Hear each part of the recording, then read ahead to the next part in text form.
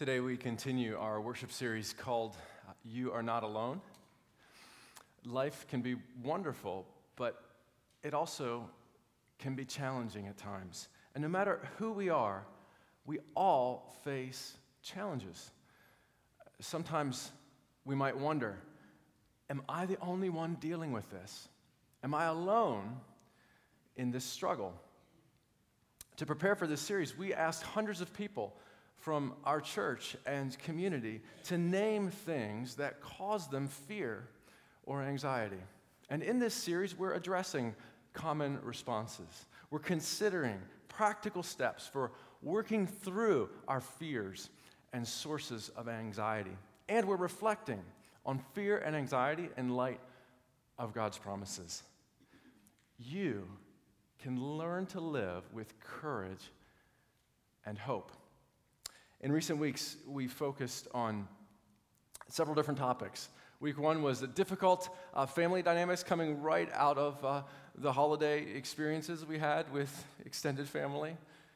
And then last week, the topic that we looked at was equally important: comparison or performance anxiety, and how in a variety of ways that can lead us to worry, to fear, to be anxious. And as a quick reminder, we post the sermon each week on our website. So if you'd like to listen to any of the other messages from this series or any other series, you can do that through sprychurch.com. This morning, we're going to talk about money. And what we'll find is Jesus actually has a lot to say about money. And that what he tells us is such good news. If we're going to be serious about following Jesus, we need to pay careful attention to what he says about this topic, just like any other. We don't get to choose which teachings of Jesus we want to follow and which ones we want to overlook or set aside. That would be putting ourselves above Jesus.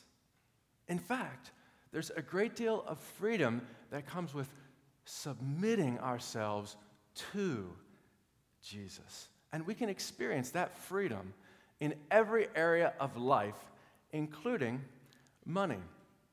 In one sense, we might think, this is such a personal subject. Why should it be discussed here? It's like, my money is mine. It should be a private matter. I understand.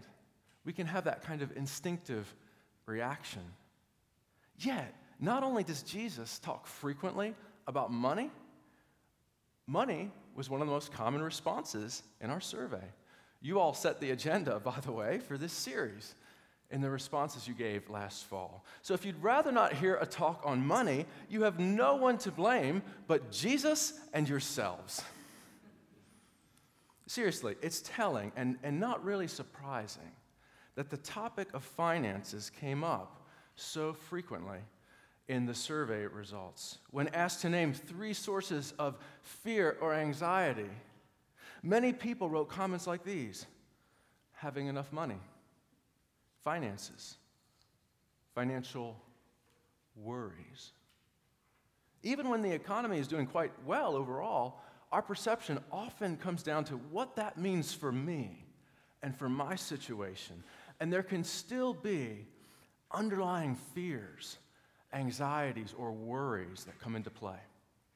That's one reason why what Jesus says is so important. Because yes, there's what a financial statistic or report might say, there's what this or that economic indicator might say, and there's what my current circumstances suggest. But there's also what Jesus says. And while those other things can and do change from time to time, Jesus offers us timeless truth.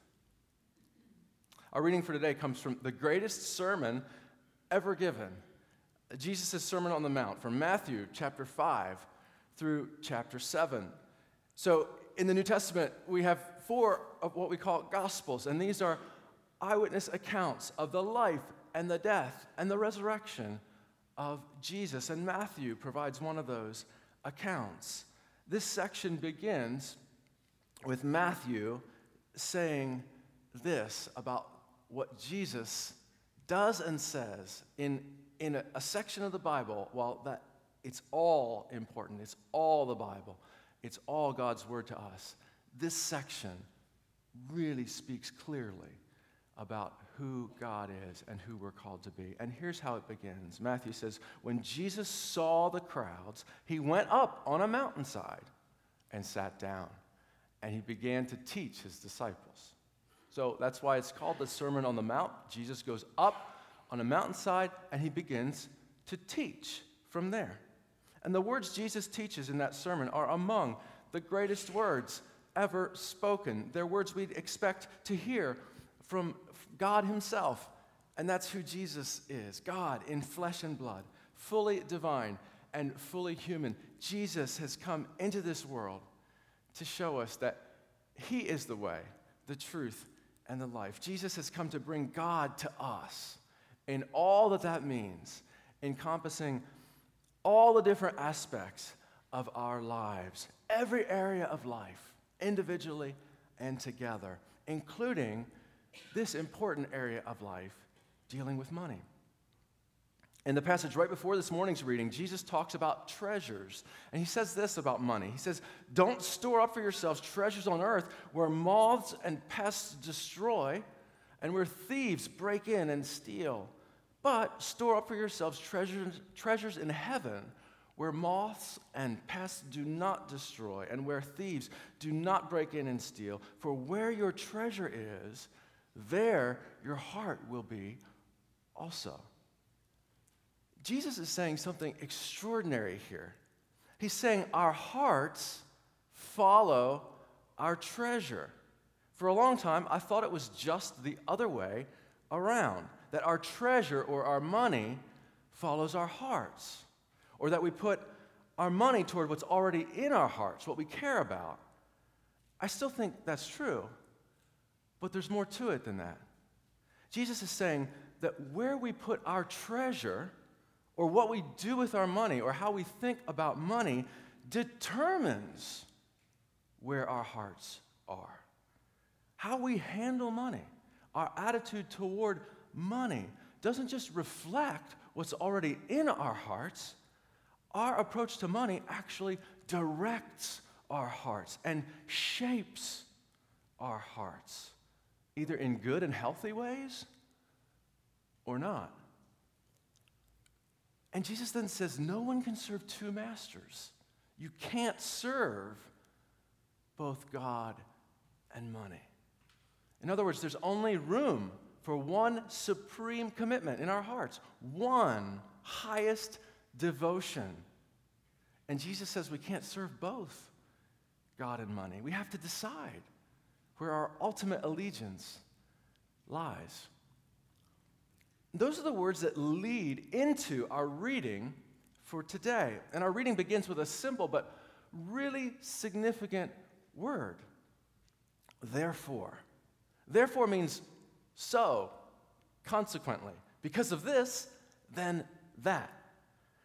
So only by understanding what comes before the therefore can we really grasp what comes next. And Jesus has just been talking about storing up treasures in heaven and about how we can and should think about money and handle money in ways that reflect what matters most, what's truly lasting. He talks about choosing to serve God above all, and that's on the first side, the front side of the therefore. He says that, and then he uses that word therefore to tell us what's next, to tell us what we've heard in our reading for today. And that, in short, is this: don't worry. Don't worry. Now, come on, Jesus. Don't worry. Don't worry? Is this just kind of a platitude? Don't worry, be happy? No. There's actually a great deal of substance to what Jesus means by this. And so let's dig in and find out. He says, therefore, I tell you, don't worry about your life. What you will eat or drink, or about your body, what you will wear. Isn't life more than food? And the body more than clothes? Look at the birds of the air. They don't sow or reap or store away in barns, and yet your heavenly Father feeds them. Aren't you much more valuable than they are? It's striking, I think, that as Jesus is teaching us about a proper perspective on finances and possessions, he reminds us how valuable each one of us is in the eyes of God. Don't lose sight of that. That's so important. And yet still, Jesus' words are so challenging, aren't they? The great challenge is putting Jesus' words into practice. I mean, his instructions here are clear. Don't worry. But the standards seem impossibly high, don't they? Because we all tend to worry about all kinds of things. I know I do. And yet, nothing is too hard for the Lord.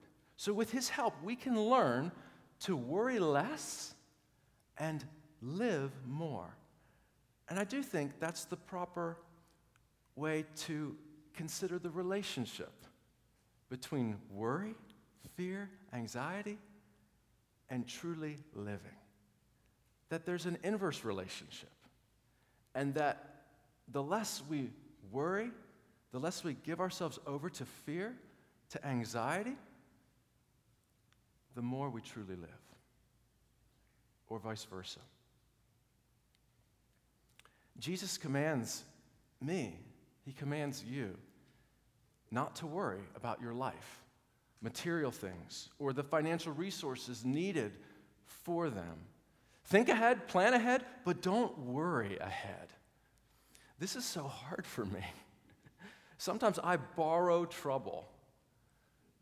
You know what I mean by that? Sometimes I borrow trouble in all kinds of ways by worrying ahead. Maybe you can relate. The truth is, we can trust our Heavenly Father to provide. He knows your every need. Jesus asks, can any one of you, by worrying, add a single hour to your life? And what a penetrating question. I mean, it goes right to my heart. In other words, basically, let's stop and consider, well, what's the value in worrying? What does it do positively for us? Does it help us? Does it give us more time? Does it improve our circumstances? Can any one of you, by worrying, add a single hour to your life? Of course, the answer is no. None of us, by worrying, can add a single hour to our life. As Corrie ten Boom put it, worry does not empty tomorrow of sorrow, but it empties today of strength. So what can we do? Live in day-tight compartments. Live one day at a time. Don't borrow trouble from tomorrow. I need to hear this as much as anyone. Jesus says each day has enough trouble of its own. You and I can decide today, right now, not to give ourselves over to worries or fears. Now, the worries and the fears and the anxiety will come, but there's a difference between encountering them as they come, working through them, keeping them in proper perspective on the one hand, and on the other hand, giving ourselves over to those worries, giving ourselves over to those fears and to those anxieties. Your Heavenly Father knows what you need. Trust God to provide for you one day at a time. You can also learn to sort out your priorities. Jesus tells you to change your ambitions and priorities. I mean, I love this about Jesus. And when we think Jesus, it's often we think, oh, he's the one who, he smiled all the time. He was so gentle. He was so patient. He had a bunch of lambs around him and he petted them. And that's kind of the image we think of when we think of Jesus. But there's so much more than that, because Jesus ruthlessly goes right to the heart to my heart and to your heart, and he wants your heart. Make no mistake about that. He wants my heart. And he tells you and me to change our ambitions and priorities, so we can seek God for who he is above all. Seek God for who he is, not what he can do for you. Like us, God doesn't want his friends only to be interested in what they can get out of him.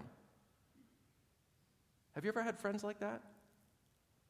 I mean, you wonder if they're true friends, if it seems like they're just kind of interested in coming alongside of you so they can get something out of you. Do they really care about you? Or do they just care about what you can do for them? And like us, God doesn't want his friends only to be interested in what they can get out of him.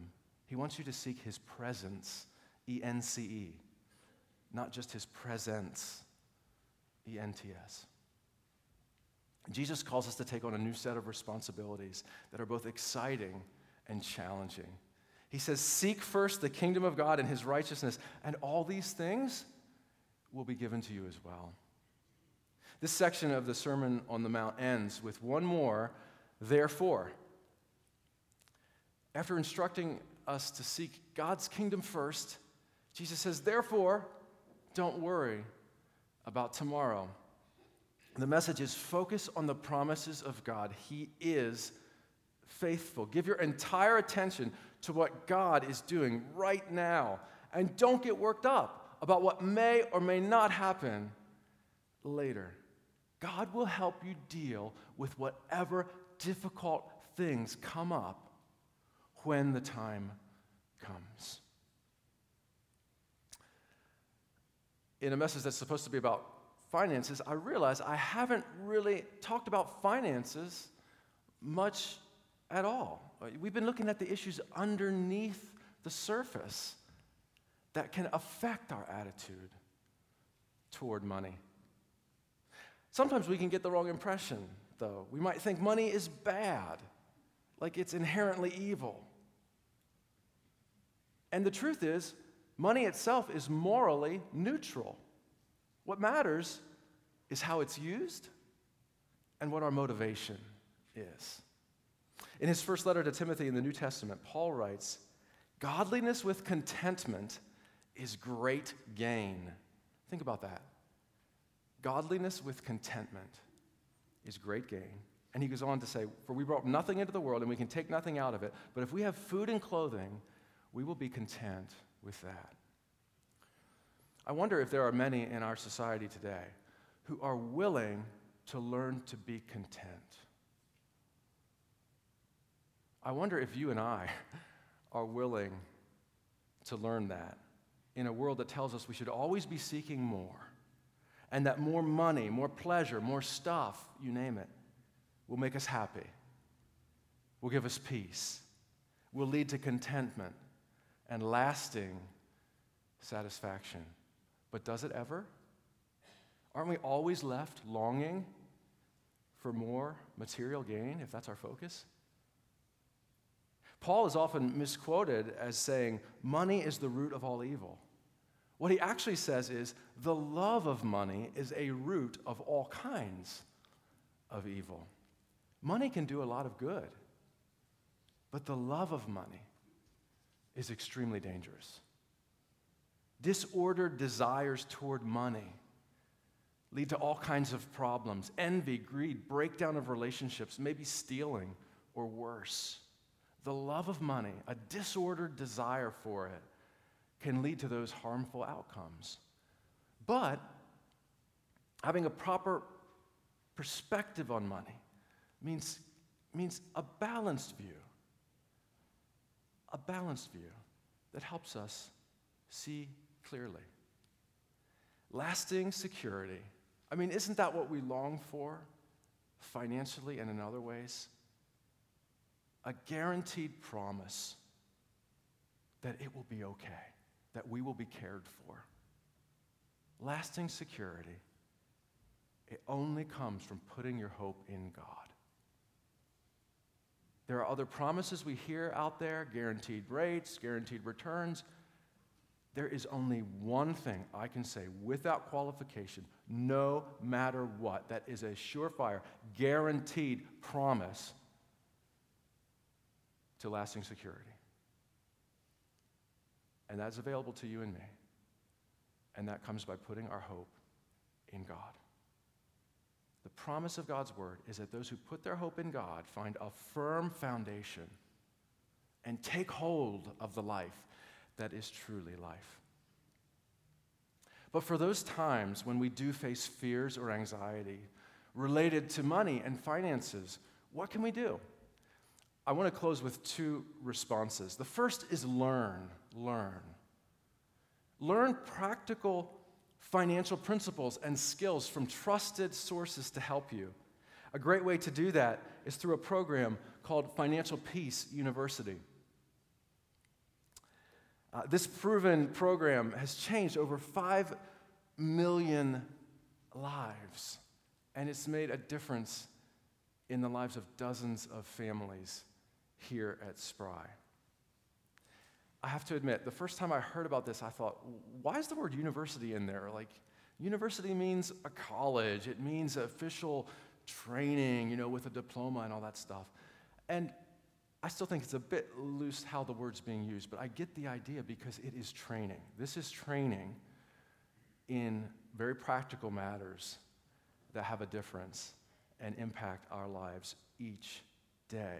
And through this course, you can discover the biblical and practical skills needed to make decisions with your money that will enable you to accomplish your financial goals. Molly and I took the class about 5 years ago, and we benefited greatly from it. It shows you how to get rid of debt, manage your money, spend and save wisely, leave a legacy, and more.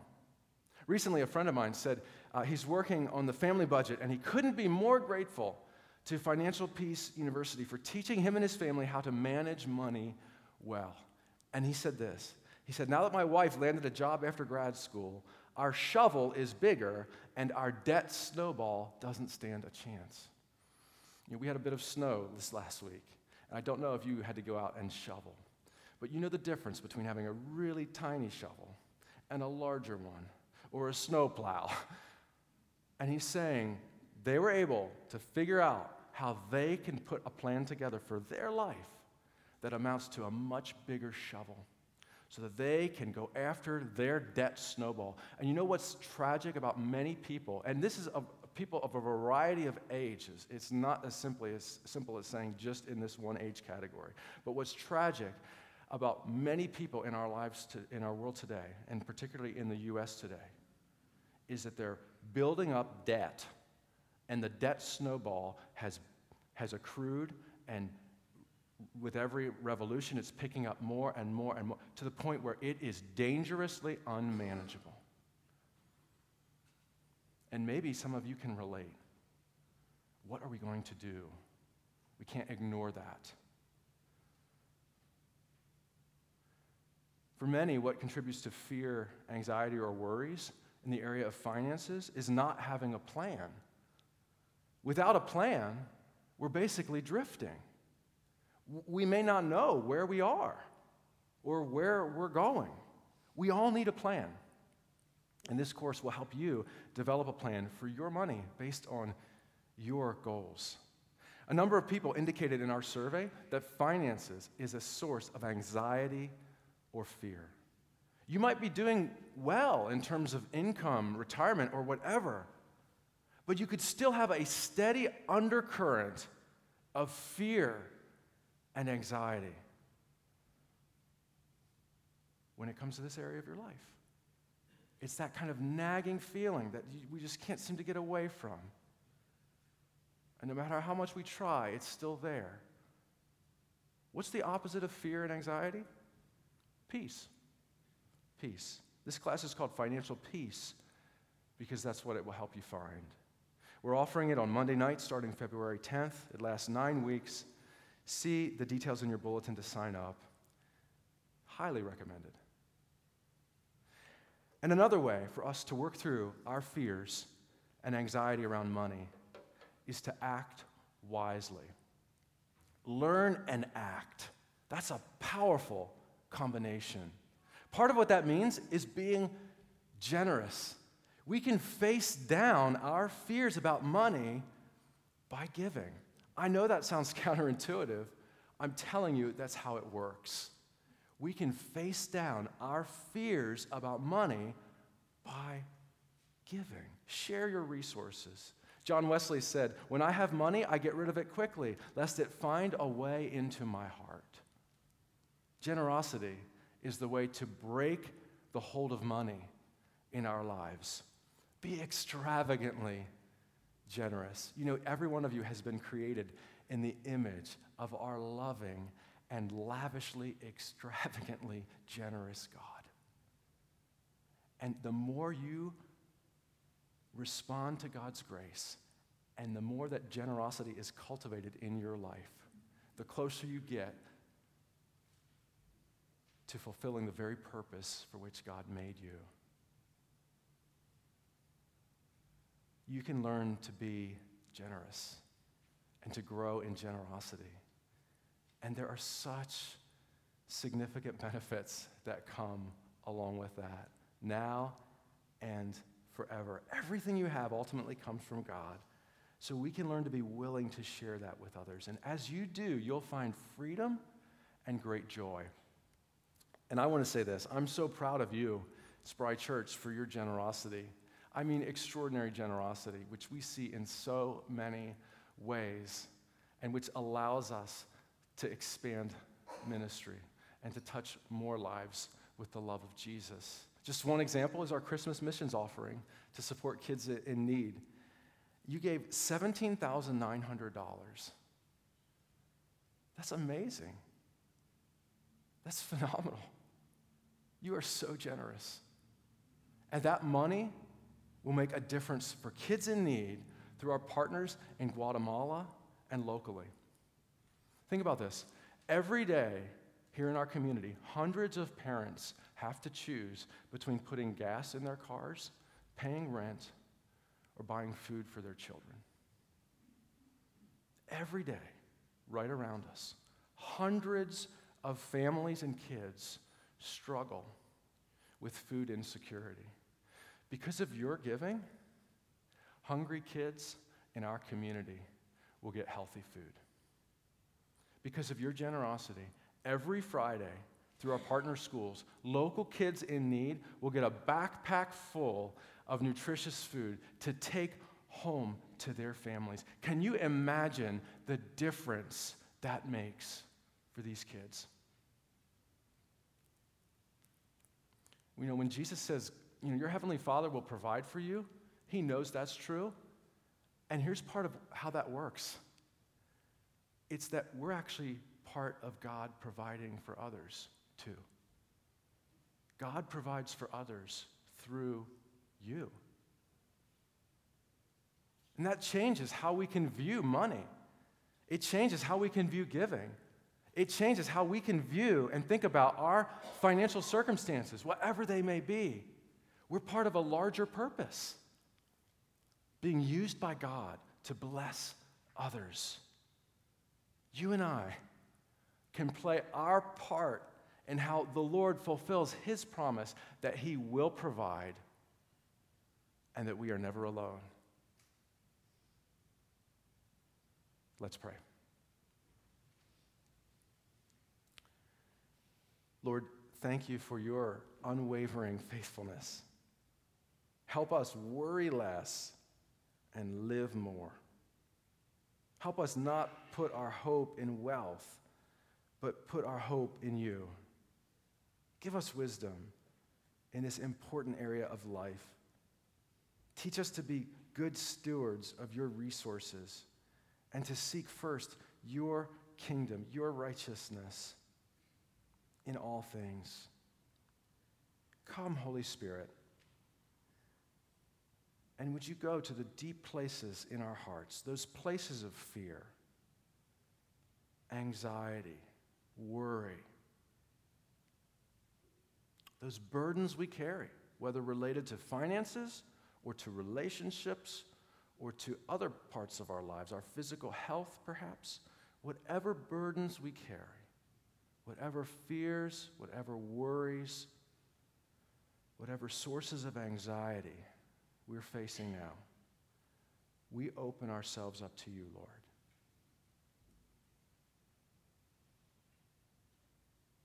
Give us your peace and lead us in your ways. We pray in Jesus' name, and as he taught us, now we pray together. Our Father, who art in heaven,